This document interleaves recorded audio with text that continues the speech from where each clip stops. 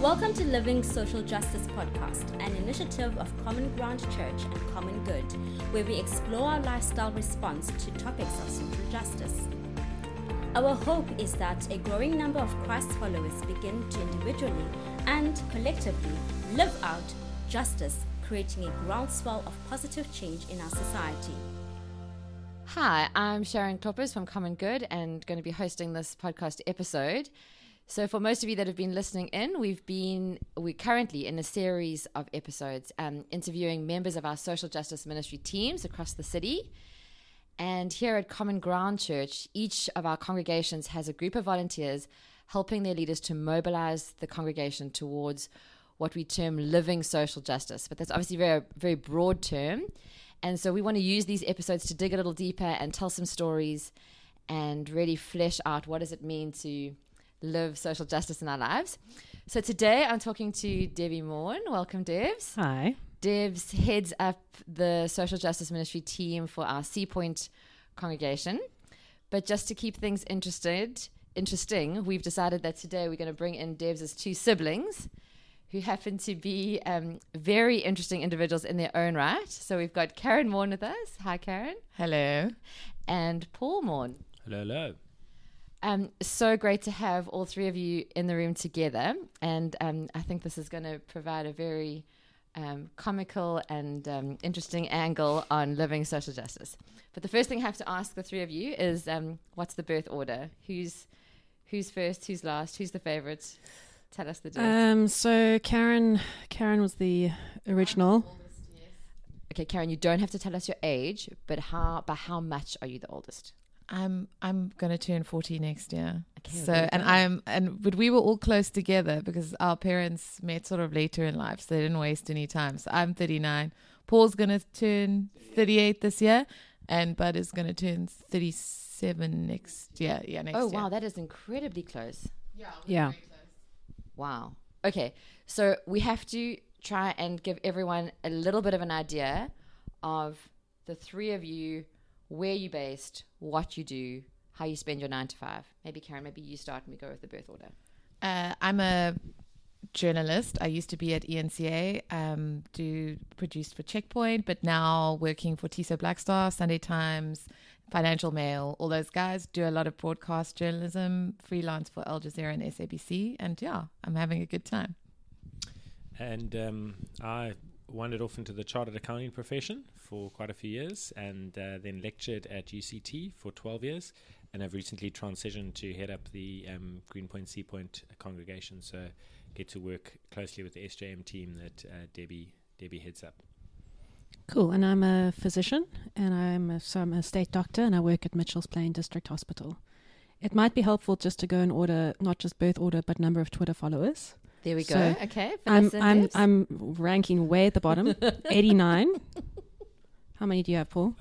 Only about 1,000 odd.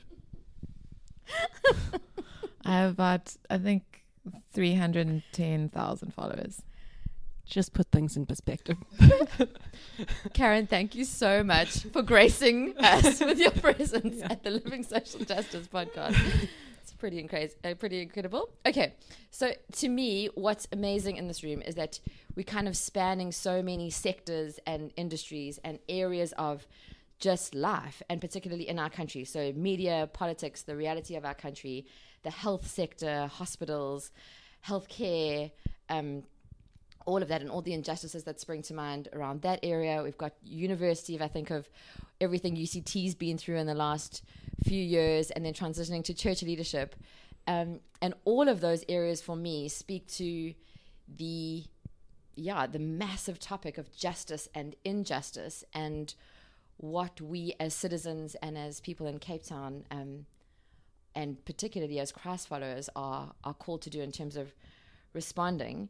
But I'd love to just dig a little deeper. Like, all three of you are in some way fighting injustice or facing injustice and trying to make a difference.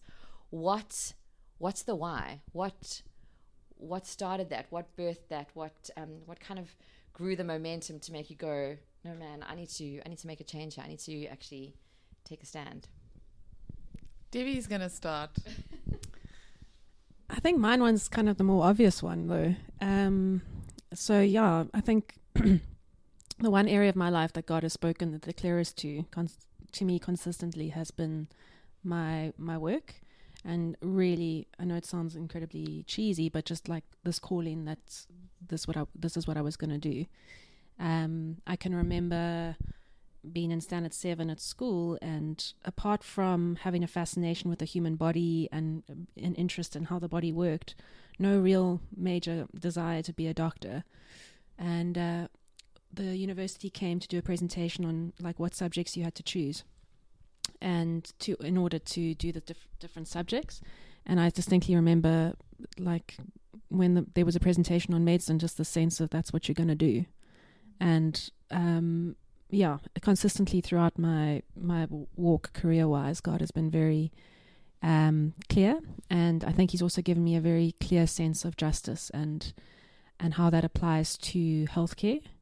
And just a really strong conviction that just because you're poor doesn't mean you don't get quality care. And that's kind of been the driving force for me in what I do. And then I think more recently, now that I find myself kind of in a higher position, really a conviction to protect doctors, and particularly the ones that are more vulnerable, the junior training doctors, from a system that can at times be a little bit toxic.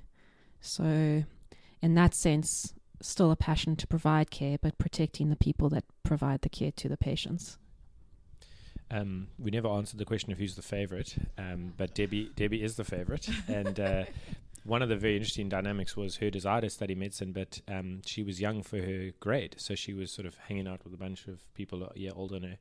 And it took a lot of extra maths lessons, took a lot of extra effort, and also it took us kind of by surprise, the degree to which that kind of call of God on life had motivated her to achieve above what we actually expected, and to get into medicine required many hours of knocking on the door, initially being rejected, and the door kind of opening up during O week. And so it's just an incredible story of persistence and kind of put your head down and trust God in her life. As you look at where she's at now as a sort of specialized doctor, there were times where we both, as a family, sort of sat and went, geez, I don't know what Deb's going to do with this door closing, and just seeing God's faithfulness throughout all the years that she's found herself where she is today. And let that be an encouragement to those of you that feel similarly called, but the doors might appear closed. That persistence God honors.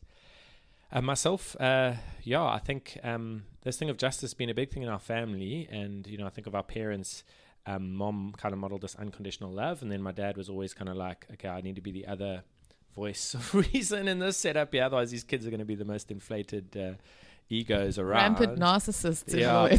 And so my dad was always on the lookout for kind of like opportunities to make sure that we were just aware that there were others in the world, and that we needed to make the most of what we were given. And I think we appreciated, without realizing that the closeness of all of us meant that we were always talking about things and kind of holding each other almost accountable via those dinner time chats. And for myself, I did the accounting thing a little bit out of process of elimination. I didn't like blood. One of those ones. Karen had journalism covered, so you end up kind of going, I'll do the commerce thing. But in that process, kind of really fell in love with education and teaching others. And although I'm transitioning out of academia, I still see that as a major call of trying to help people understand things better, and in that equip people for work and employment. Like I really am passionate about wanting to see entrepreneurship, job creation in our country. I think it's weird because the teaching thing is consistent amongst all of us. And I think that all of us in our different fields, like we try and mentor and grow people.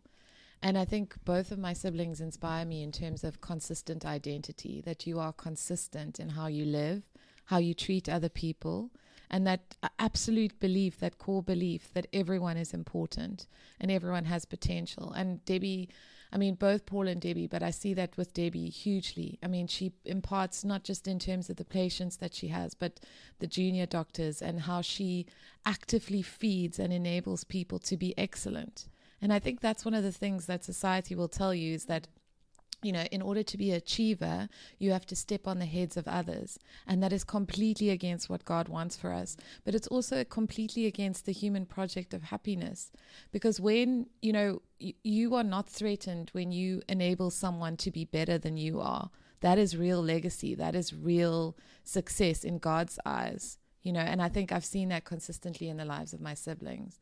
I think, one of my colleagues once said to me, we were having this gathering, and he said, how many of you were bullied at school? And all of us put our hands up. And I think that was a big driver for me as a journalist, was that sense of, I don't want to see people being trampled by the system, whatever that system may be.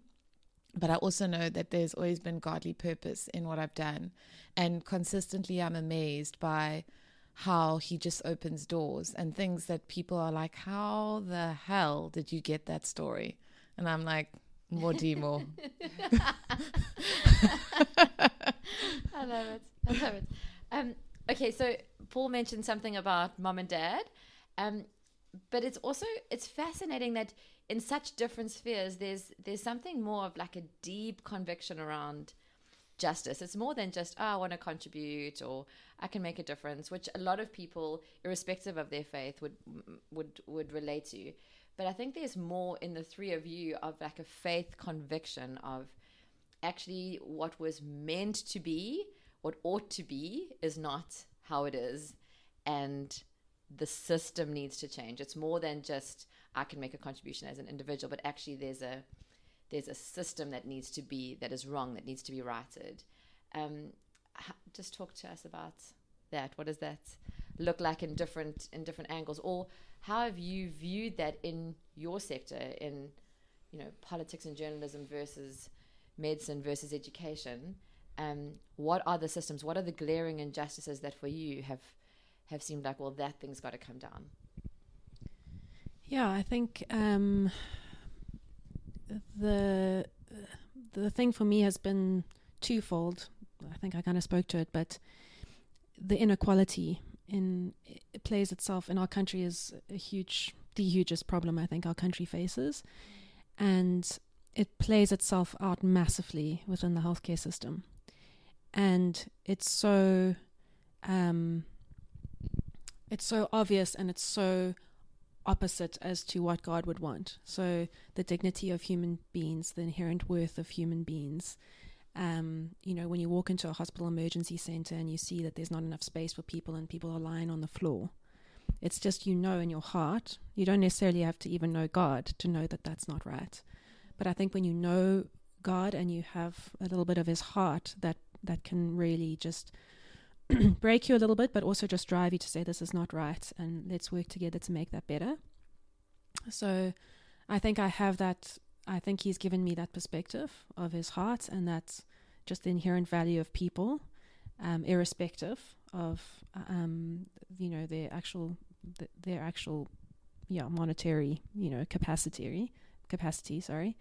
And then increasingly just seeing how the toll of that, and being on the front line of that, and being a healthcare provider in that space is so damaging to people, because it's, when you are on the front line, you're representing the system that's failing, and that this isn't right, and you're trying your best, but one individual within that space can't necessarily change the entire system.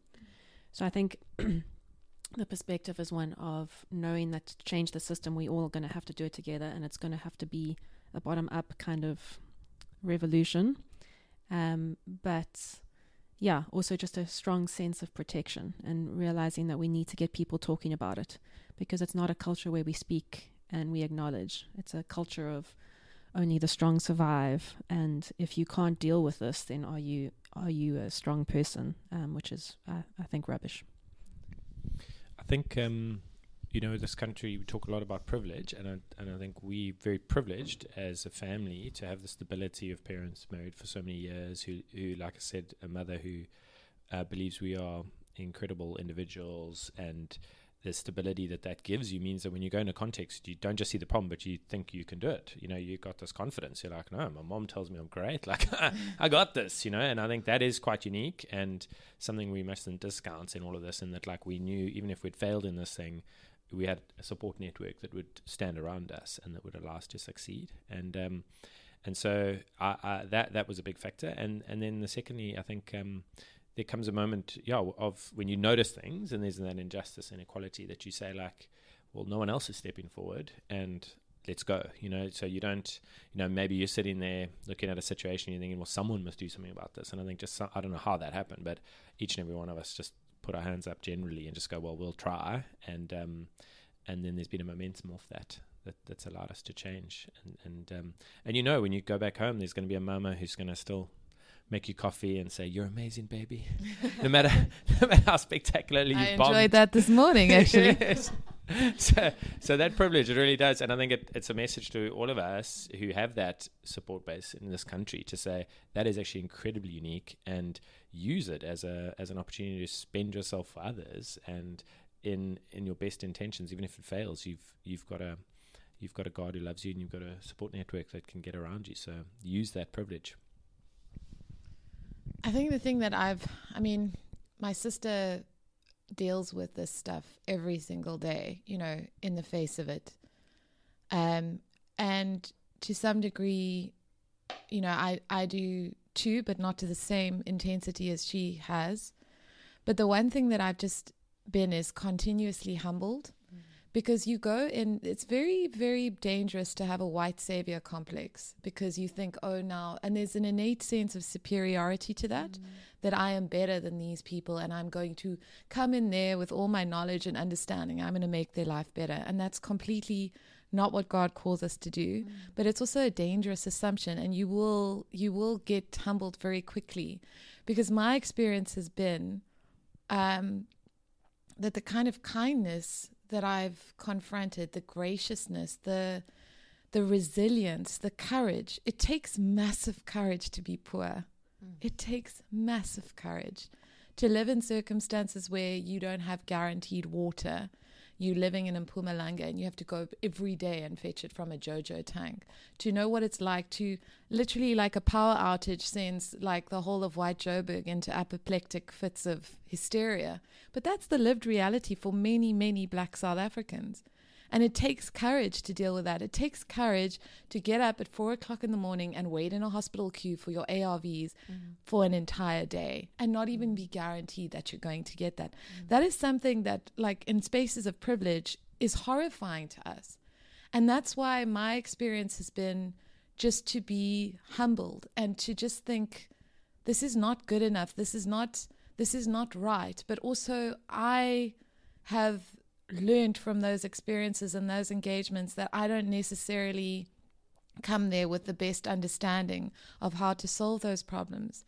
And one of the biggest things for us who are privileged is to actually just sit down and listen to people and be involved in their lives, and to actively go and be involved in those communities, not because we think we're going to be the messianic figure of hope, but because we understand that uplifting and enabling them and supporting them and loving them as God calls us to love is the only way that things are going to change. And it will be a gift to ourselves more than it is oftentimes a gift to those communities. Absolutely. So off the back of that, just to one of the things we try to do as Common Good is grapple with what is the role of the church in our nation and in the space of injustice. And exactly what you're saying, Karen, is it's not that there's this project or this campaign that if we just do that thing, that's going to change things. It's actually each and every individual responding to Christ, seeing who God is for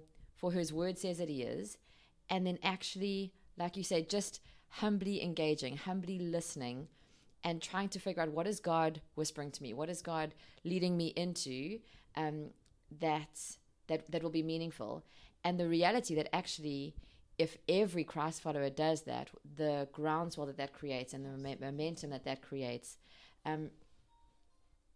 So I'd love to explore that a little bit more in terms of what is the role of the church, and even from the perspective of journalism and politics. I think if you look at church history and you look at the history of our country, the church, much bigger than one local church, but the church at large has had a voice and has had a role to play in our nation's past and in the systems at large. So I'd love to hear your perspective on what is the role of the church, but also how can we help our church really just make sure that our eyes are wide open, that we're seeing things for what they are, that we are engaging and actively listening and responding, and that it's not just a Sunday thing of, oh, and to appease my conscience, I better give to something or to someone, but actually, how do I, with my whole person, engage? So this is obviously a question now that I've transitioned from UCT to be in leadership with the team of guys of a church. It's something I'm really grappling with, and I think the one comment would be that I would probably say that there's a tendency to maybe say, what's the church doing about the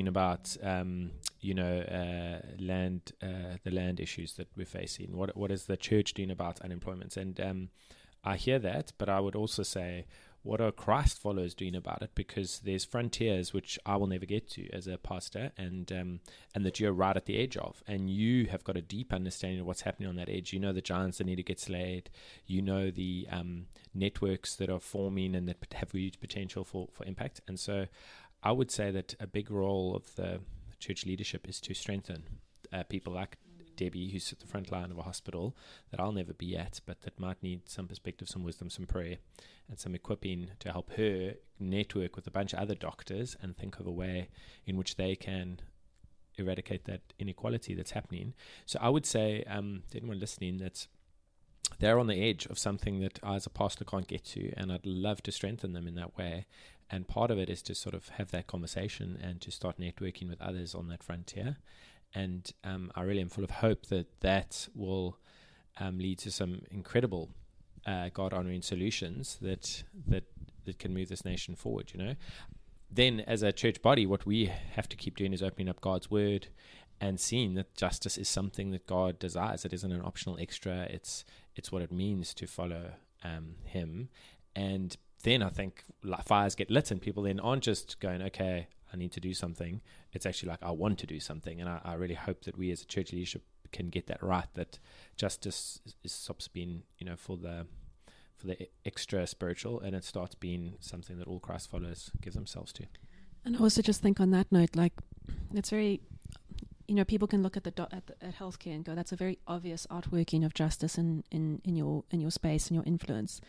And I think people can struggle with the sense of, from their 9 to 5 in an administrative role or something, what's the purpose? How does that play out? And I'm just strongly convicted that, everyone, God places everyone. That's what the Bible says, that God places us where we're at. And there's purpose that even with the person that's sitting in the cubicle next to you. So just for people that listening that don't necessarily have this or don't necessarily feel a very strong vocational call, just to be aware that God has wired them specifically to be in the city at this time and to have the friends and the influences that they have for specific reasons, for his reasons. And to prayerfully pray into that and to think about that. And then also just, particularly for those of us that have a privileged background, just to take the opportunity to listen to people, to actively listen to issues, not to immediately react with your, preconceived ideas, and to learn about the history of the country, to relearn about the history of the country.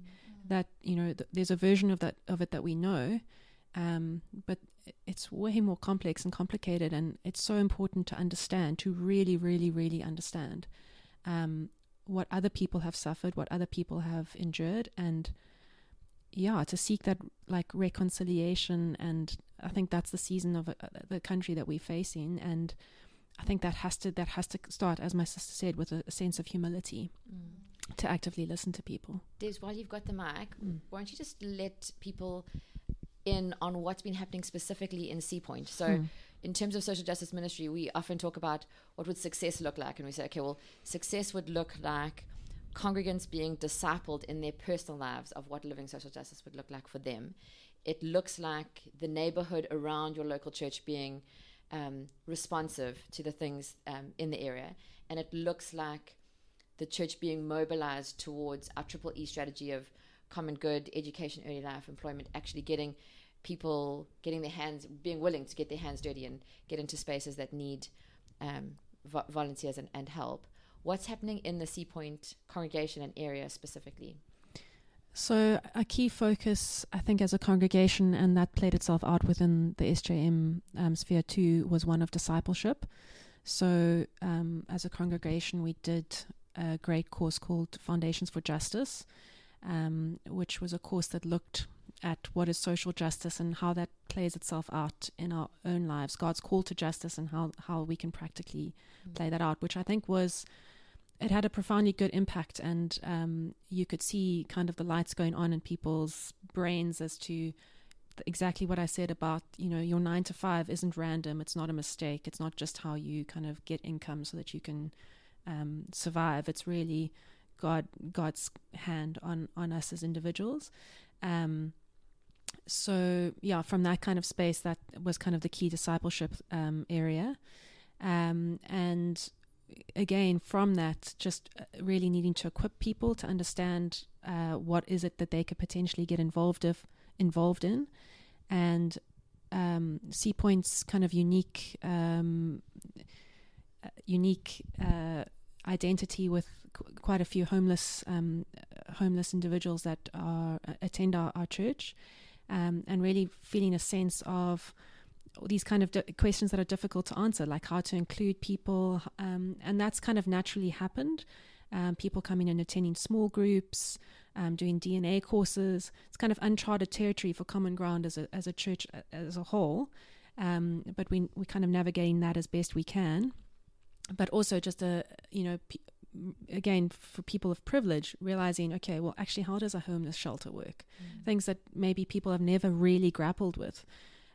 Just that idea of actually maybe, just giving money and walking away is not helpful to this individual. What is helpful, which is, investing in that person and building relationship with that person, which is a far more costly thing to do. And I've seen that naturally happen within the church, and it's such an amazing thing. It's uncomfortable at times.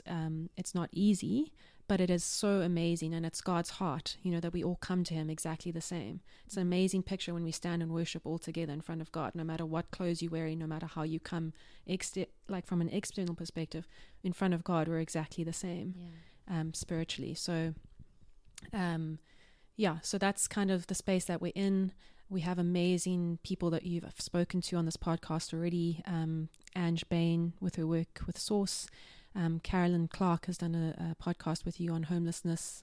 People should listen to if they haven't.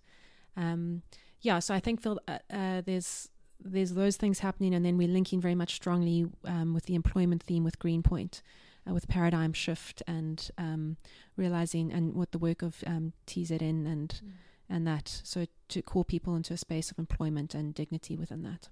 Amazing. I'm just so inspired just hearing the three of you, your lives, just reminded of the power of individuals actually living out intentionally in their spaces, and in the, as you were saying earlier, Karen, just like the doors opening in your work, and actually just being present there and like recognizing God's opening these doors and I'm going to walk through them.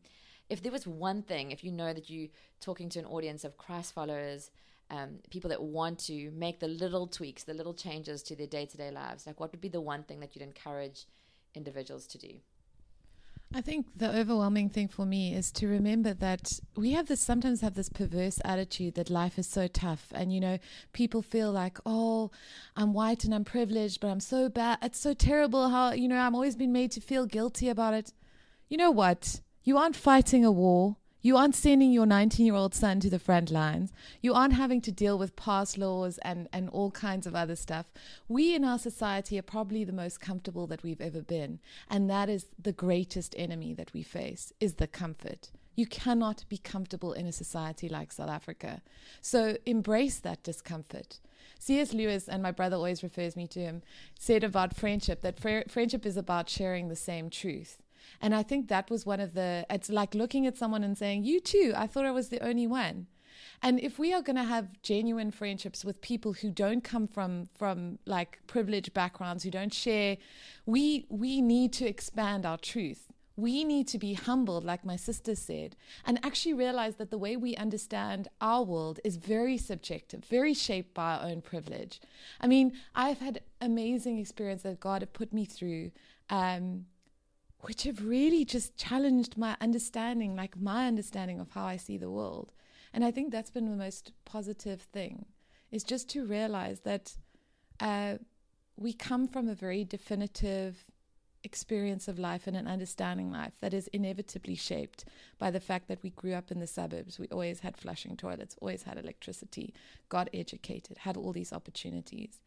And part of dealing with that is to actually take ourselves into realities that are not the ones that we know, and humble ourselves in those situations, and be friends, have relationship, and have our truth expanded. Because once your truth is expanded and you see your privilege, you understand the way in which you have been benefited through, whether it was a systemic racism of apartheid and the continued kind of structural inequality that exists, you cannot unsee that. And you also can't be passive about it anymore. Once you see it, you have to do something. I remember being challenged over a decade ago around the fact that Common Ground really at that time, and probably still in many contexts, isn't a reflection of South Africa's diversity. We're here in Cape Town, but yet we don't always reflect the people that live in the city. And the challenge was put to us that, well, the church looks like this because your life looks like this. And just a sort of audit of who was on your 21st invite list, and who was at your 30th, and who came to your wedding, and still feeling that challenge in my heart that it starts at a very simple friendship level of who am I including around my dinner table, who do I gravitate towards when I'm in a room or when I'm in a context that's unfamiliar. Do I go to the faces that I could quickly identify with, or do I actually become Christ-like and extend myself for those who are different to me? You know, that line of Jesus just always throughout the Gospels, just meeting with people whose society wouldn't have fancied, you know, and in our country, Christ, I think, would be the one who would be moving towards all kinds of different people, and let's be like him. Let's invite people and let's create friendships. And I think from then onwards, a lot more can transpire. And I also just think that thing of using privilege.